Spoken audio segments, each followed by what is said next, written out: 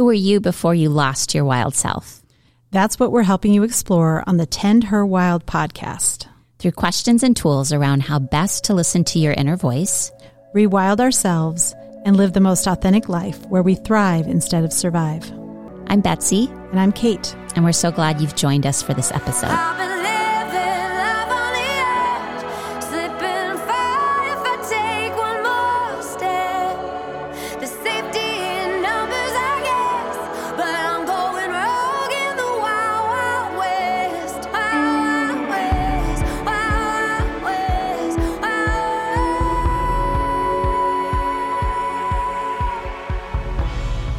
Tend Her Wild listeners, we would love to see you live and in person at one of our upcoming events. Friday, May 6th, join us for a live taping of Tend Her Wild at the James Theater in Iowa City with thought leader, activist, and author Marianne Williamson via live stream. Lissy, songwriter of the amazing music you hear every week, will also be joining us on the big screen. And our most recent guest, Celicia Aya, will be with us in person. All the way from St. Kitts. Leading us through a ritual. Find tickets at www.dryogamama.com. And that's MOMMA.com. Then, since Celicia is coming all the way from St. Kitts, she will be teaching several workshops with me Saturday, May 7, from 12 to 5 p.m. Activate Your Goddess. Sunday, May 8, which also happens to be Mother's Day. We're doing a practice that will be online. The other one is in person. Sunday, May 8, 9:30 to 11, celebrating the feminine yoga practice. That same day, Sunday, May 8, from 2 to 5, honoring the womb space, the lower seat of the soul. And last but not least, on Sunday, May 8, in the evening from 8 to 9:30, we will be doing an evening moonwalk at Harvest Preserve among the stones, what I call the Stonehenge of Iowa. We'll be engaging in some rituals, some meditation, honoring Sacred Mother Earth and Sacred Mother Moon. So come on out and join us. Again, all of these tickets can be found at www.dryogamama.com. Hi, welcome to Tend Her Wild. This is Betsy, and in today's episode, we are going to talk about a request that we received from a listener named Kelly. Kelly wrote to us and said, can you do a podcast on what we can do as moms to cultivate wild girls at different ages and stages of development? How do we embrace these young wild wolf pups to preserve their inherently wild nature? So thank you, Kelly, for that. So we want to talk, and Mother's Day is coming up this weekend. Yep. We want to explore this topic of raising the next generation of wild women. Yes. And we both have daughters, so this is a topic that's near and dear to us. And something we've talked about. For a long time, you and I have talked about this. Yeah. Yeah. Yeah. So where do we start? We start? Mothering can feel like such a huge responsibility. And there's so much joy, but there's also heartache in parenting and doubt. I feel like there's so much doubt. Like, am I doing this right? Am I screwing them up? Yeah. Yeah. So I guess I first want to say that I think if you are thinking about this and you are conscious about this, then you're already way far ahead. Like you are doing the right thing just by knowing how you can make an impact on your girls and how you can model a conscious way of parenting. So it totally makes me think of a psychologist friend of mine that I was talking to years ago about a parenting issue and that I was so worried about it. And she said, Betsy, you don't understand. Just you asking me this question tells me that your kids are going to be fine. She's like, most people aren't thinking about this, are numbed out about this, are not worrying about if their kids are going to turn out fine. So she's like, the fact that you're worrying about it pretty much says that they're going to be okay. So, so there's some consolation in that, first of all. So as we decided on this topic, I went up to, because I'm a bookophile and, I'm usually reading about 8 books at one time. I went up to my parenting section in my library and sort of pulled down some of the parenting books that I read over the years and sort of realized there were sort of 3 main books and 3 main thinkers that have really honed how I think about my own mothering and how I seek to parent my children. And I don't always do it well. I will, first to admit it. None of us but do. These sort of thoughts have really made a difference and have probably lessened some of my natural anxiety about, am I doing it right? Right. I think there's that. And then from my end, I'm trying to be really instinctual about parenting. That's the wild woman, Kate. It is. And I think early on I was like, you're pregnant, you got the first baby's on the way, you got to buy the sleep book and Dr. Spock's book and what to expect when you're expecting. I mean, and if I didn't finish them, I remember like it was sitting on my bedside and I saw like 4 chapters and I was like, the baby can't come until I finish the chapters. Book. So there's, I probably started off parenting like very much from books. And then at some point with maybe it's 3 kids, you start to let go of that and just start to trust yourself. Yeah, that's good. And it's interesting because I did buy all of those books. In fact, I remember with one of my kids, I had a friend convince me that I need to just let them cry it out. That whole Healthy reading all the books on it and all of that. But you're right. The 3 books that I pulled that I still really, I think shaped me are all more, they're all about following the instincts. So I love that you said that.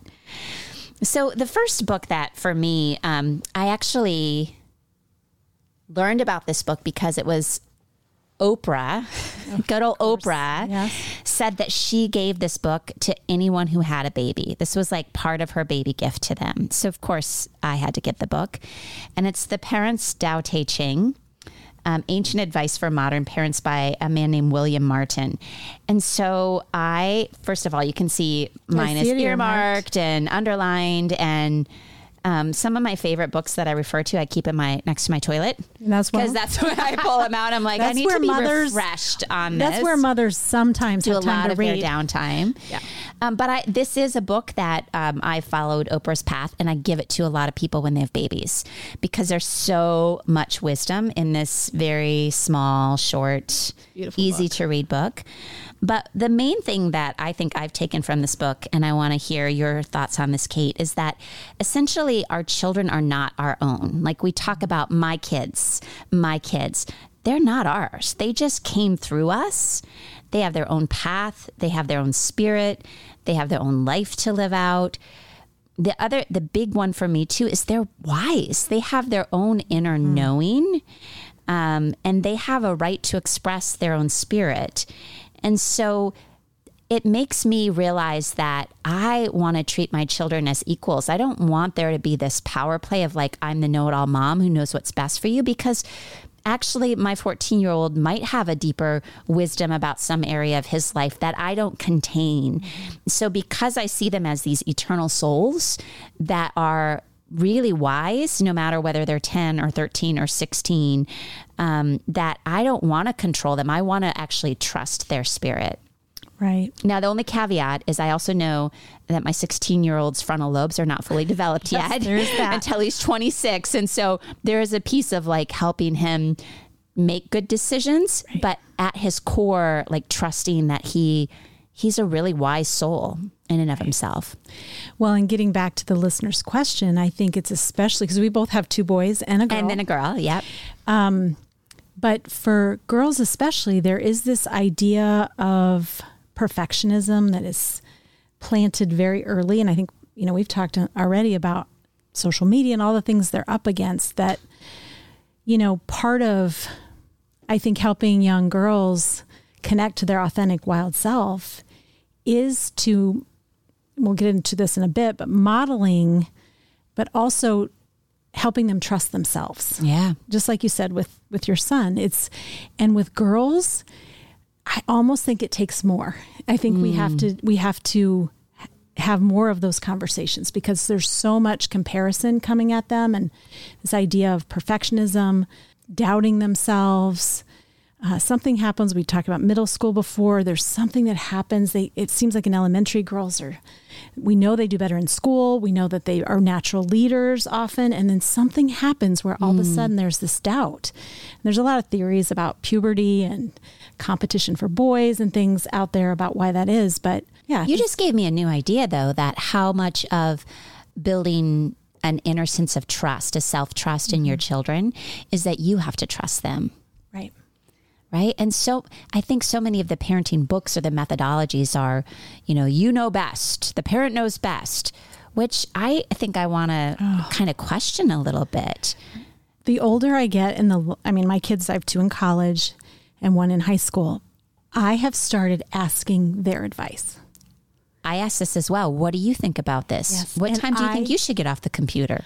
Do you think you're using too much time? Are you on the computer too much? What do you think? Yeah.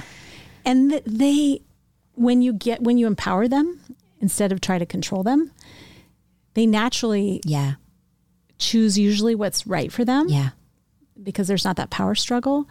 When you show them you trust them, then they can start to trust themselves. But if you're constantly hovering, getting in their business, questioning why they're doing what they're doing, then they won't trust themselves. Right. Yeah, this is powerful.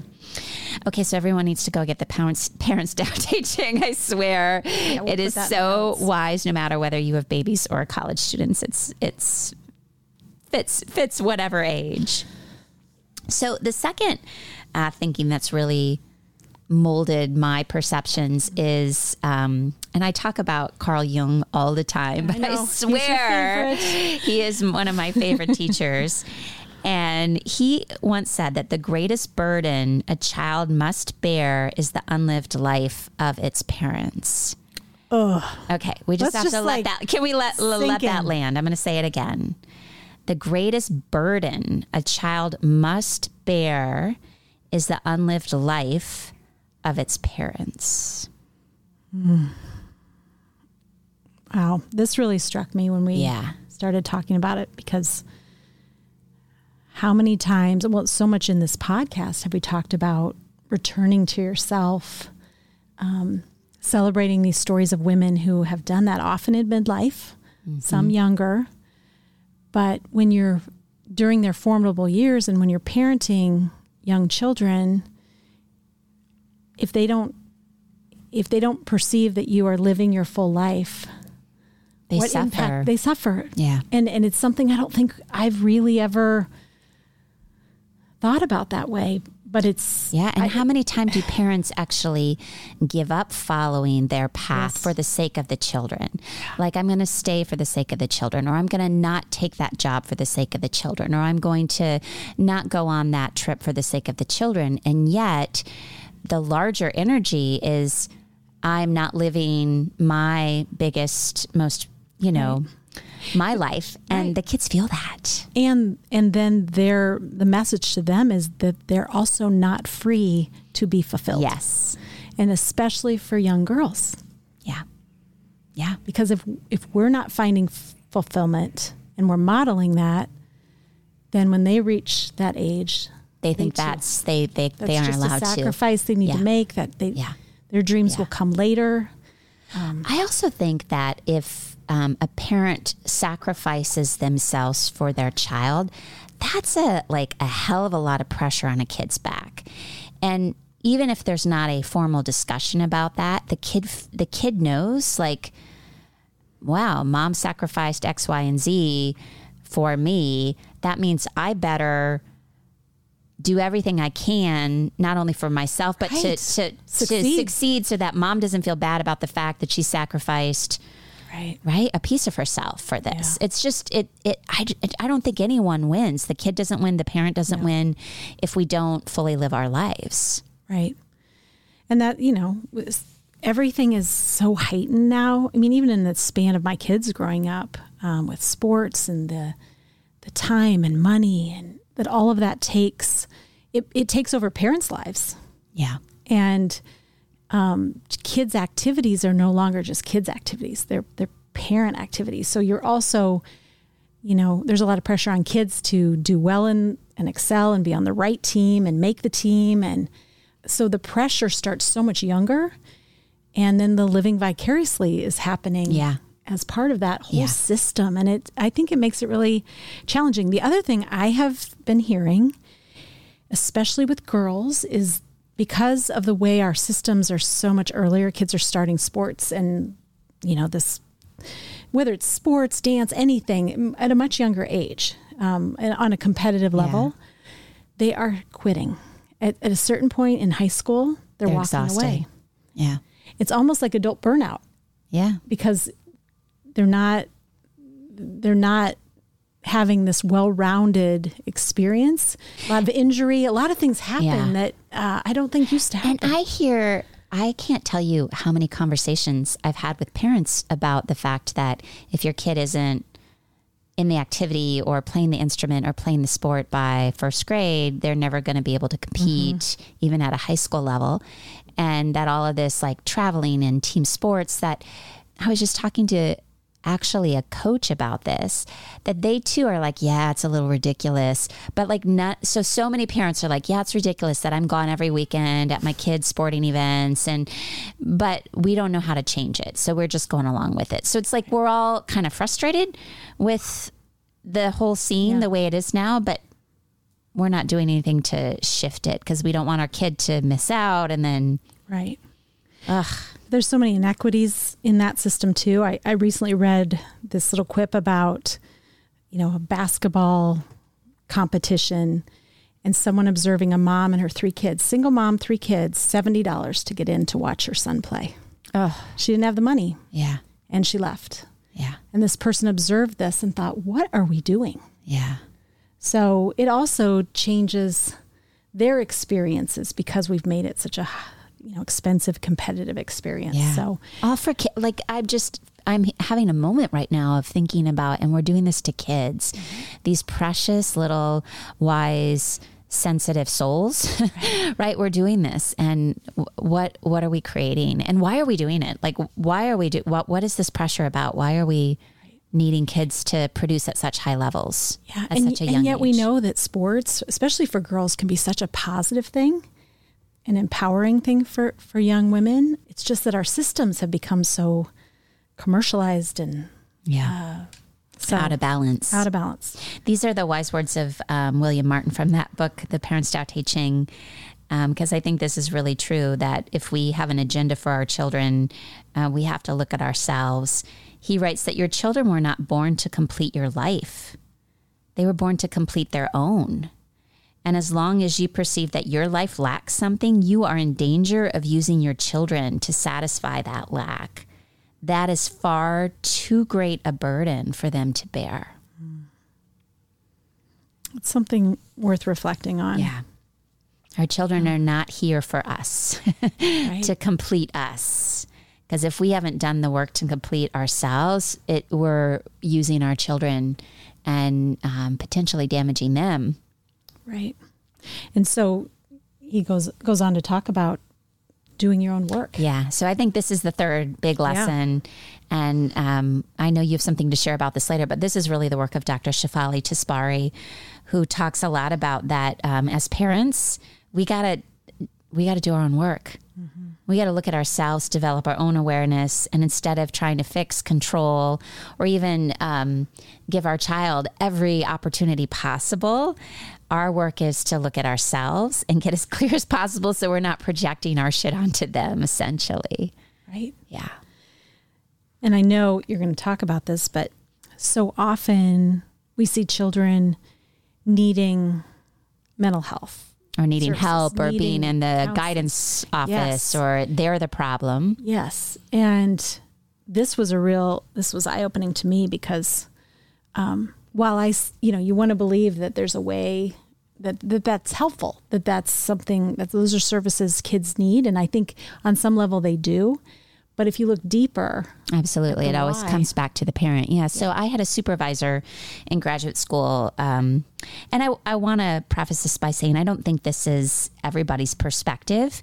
And I'm not suggesting this is the only way to think about it, but I think it's a perspective that is worthwhile to think about. And the supervisor told me that they did not believe about children, the need of children being in therapy.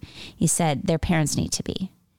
that if there's a kid that needs therapy, it's some imbalance in the parents or the situation at home, and we're just pathologizing the kid and making them believe that they're the problem. So this supervisor was like, a kid's struggling because his parents are struggling. Get the parents in here. They need to work on the root cause, so that this kid doesn't believe that, they're the issue. And again, I am in no way suggesting that therapy for kids is unfounded or not useful, because I totally believe in supporting children 100%. But I think there's something to the fact that as parents and as adults, we have to take responsibility for what we've not dealt with, what we've not looked at, what we've not healed, and make sure that we're not putting that on our children. And really, usually a pretty unconscious way. Right. And that's Shefali's work, is conscious parenting. And this idea of that the degree of consciousness with which our parents raised us is a key determinant of how well-adjusted we grow up to be. Right. So it's on us as the parents to work on our stuff and become more and more conscious. And I think that's, to get back to our listener's question, that's how we preserve their inherently wild natures, because we're wild ourselves. We've freed ourselves. We've done our own work, and we're not putting our need for our kid to be a certain way on them. We're giving them the space and freedom to find who they are and to listen to their own inner wisdom and to take the steps on their path that they need to take without us interjecting too much. Right. And as women, we've had some guests lately talk about making these pivotal career decisions. And you and I have talked about our own story and kind of the guilt of like working and not working. Yeah. And our daughters are watching. And, at this point in our history, in our nation's history, I had a really difficult call last night with my 22-year-old daughter who said, "What is happening?" She's ready to enter women's health. In 2 months, she takes a job in women's health. And she just feels leveled right now. Yeah. So this is really an important time to have conversations with your daughters. Yeah. Not that, necessarily we have the answers, but it's just having a dialogue, age appropriate, of course, but just acknowledging, I think, these feelings. I mean, my daughter was like, I'm angry, but I'm sad. I feel lost. I feel, all of these things. And we bonded over that last night on the phone. And so there is an awakening happening that I believe we will be seeing over the course of the next several years. And so we also need to tune into that with our daughters and have those important conversations. Yeah. And band together. Yes. Right? Really band together. Yeah. The last piece that I want to speak about, and I want to hear your thoughts, are about our worry and how much we can worry about our kids, worry about our little wolf pups, worry about our daughters or our sons or, our children that we feel like are going astray, and just this concept of worry. Do you worry as a parent? Oh, I was a born worrier, Betsy. I was too. Came out of the womb worrying. But I have gotten better at it as I have trusted, I think, myself more. That has translated into me trusting my kids more. And so, and they also, the older your kids get, you're probably finding this, they school you quite often, and they will say to me, "You don't need to worry about this, Mom. I got it." Beautiful. And so, yes, but I'm also, I think I'm learning to let go of control. And that's my own work, right? Yeah. Again, that goes back to this. You got to, yeah, exactly. So I'm getting there. Yeah. I was also a born worrier, and my thinking on this shifted, this would have been maybe 4 years ago. I had a very wise teacher, and she was speaking to a big group of us. She said, worrying about someone is the worst thing you can do for them, because you're putting your fear and your concern about something that hasn't even happened and may never happen, most likely will not happen, but you're taking that energy and propelling it towards that person. So if I'm worried about my son, constantly worried about my son, my negative ruminations about what could happen are being projected to him. Yeah. It's like the worst energy to come at someone. Yeah. So if you had that feeling when someone comes to you and says, "Kate, I'm really worried about you. Are you okay?" How do you feel when someone says that to you? Not okay. Not okay. You're like, oh, well, I wasn't worried about myself, but shit, maybe I should be now, right? Yeah. And so it's been something I've been trying to apply. And granted, I just have a son now who's driving. So you may want to talk to me in 5 years or a couple, and even in 1 year. Like, how you doing with that worry thing, Betsy? But for now, I really want to make a conscious, concerted effort to not send worry towards my children, but to actually trust that they have a life path. They have inner wisdom. They have an inner knowing. And yes, I want to be there guiding them and helping them continue to learn.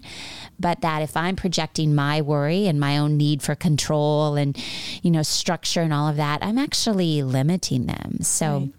And I would say our children have, in this time in our history, there's a lot externally for them to be worried about. Yeah.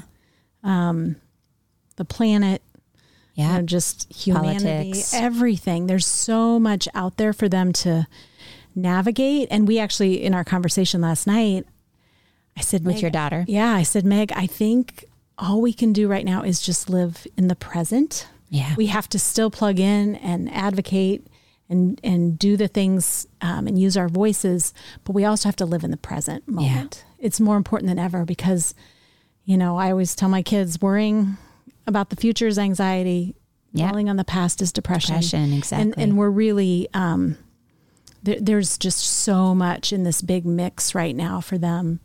But so talking through that, I think, and modeling that living in the present is really important right now. So we just want to honor all of you parents out there, you mothers out there on this Mother's Day weekend, that it's a hard job and there really are no guidebooks for it. And so sort of these concepts we talked about today of trusting that your child has a really strong inner wisdom, that you can focus on living your own life and working on your own self, that these are some things that might soften some of the challenging edges that come along. And be a great gift to your child. And a great gift to your child. So bowing to everyone in their process of parenting, and happy Mother's Day. Happy Mother's Day, Betsy. Hello. In light of our upcoming event and Mother's Day that's right around the corner, we have a very special guest today, Sheila Davison. Sheila's an entrepreneur and founder of Revival. It's a clothing store in downtown Iowa City that offers sustainable fashion, both new and resale.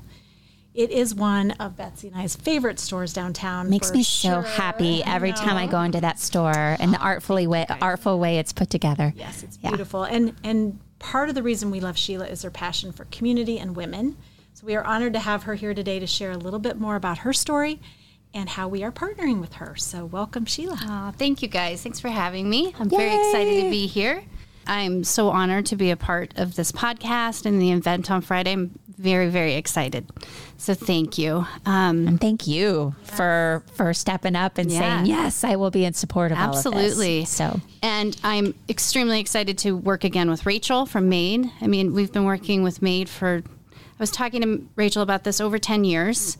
So she's been in your 11. Store for 10 years for jewelry. Yeah. So, and it's always been a great experience, and we've done lots of events over the years. We've learned a lot. It's grown, it's changed. And just most importantly, we have a friendship and we've learned how to support each other and able to say to one another, like, hey, I need this from you, or, I need to take a little break, but we're still together. So just really trying to support each other as much as we can.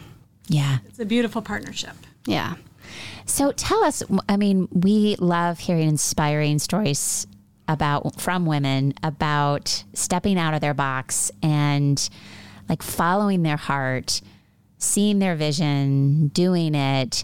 And I think you really have a story about that. Yeah, I'd be happy in your own life. I'd be happy to share the story. I started Revival. It'll be 19 years in September. Gosh, 19 years. So that's blowing my mind. But especially since you're only 25, Sheila. Oh, yeah, totally. So I know. Just since a little baby. Totally. But no, I started it in Iowa City. I was born and raised in Iowa City, but I moved to New York City to go to college when I was 19. And, I thought I would leave Iowa City. I would go to school, study fashion merchandising, buying. I wanted to be a buyer for Macy's or Bloomingdale's. And, I always had my eye on that prize. I just always knew what I wanted to do. So I went off and I went to school and I did it, and I got a job offer right out of college. And I called my parents and I told them, I'm not going to take it. I don't want to do it anymore. And they were like, okay, great. That's wonderful. What are you going to do? And I just kind of bounced around doing a couple other jobs in fashion. I worked in PR. I worked in product development. I did like serving and catering and, you know, all this stuff. But basically, I took a couple years to kind of explore different things and find out what I liked, what I didn't like. And eventually I came back to retail, and I really love retail because you get to connect with people.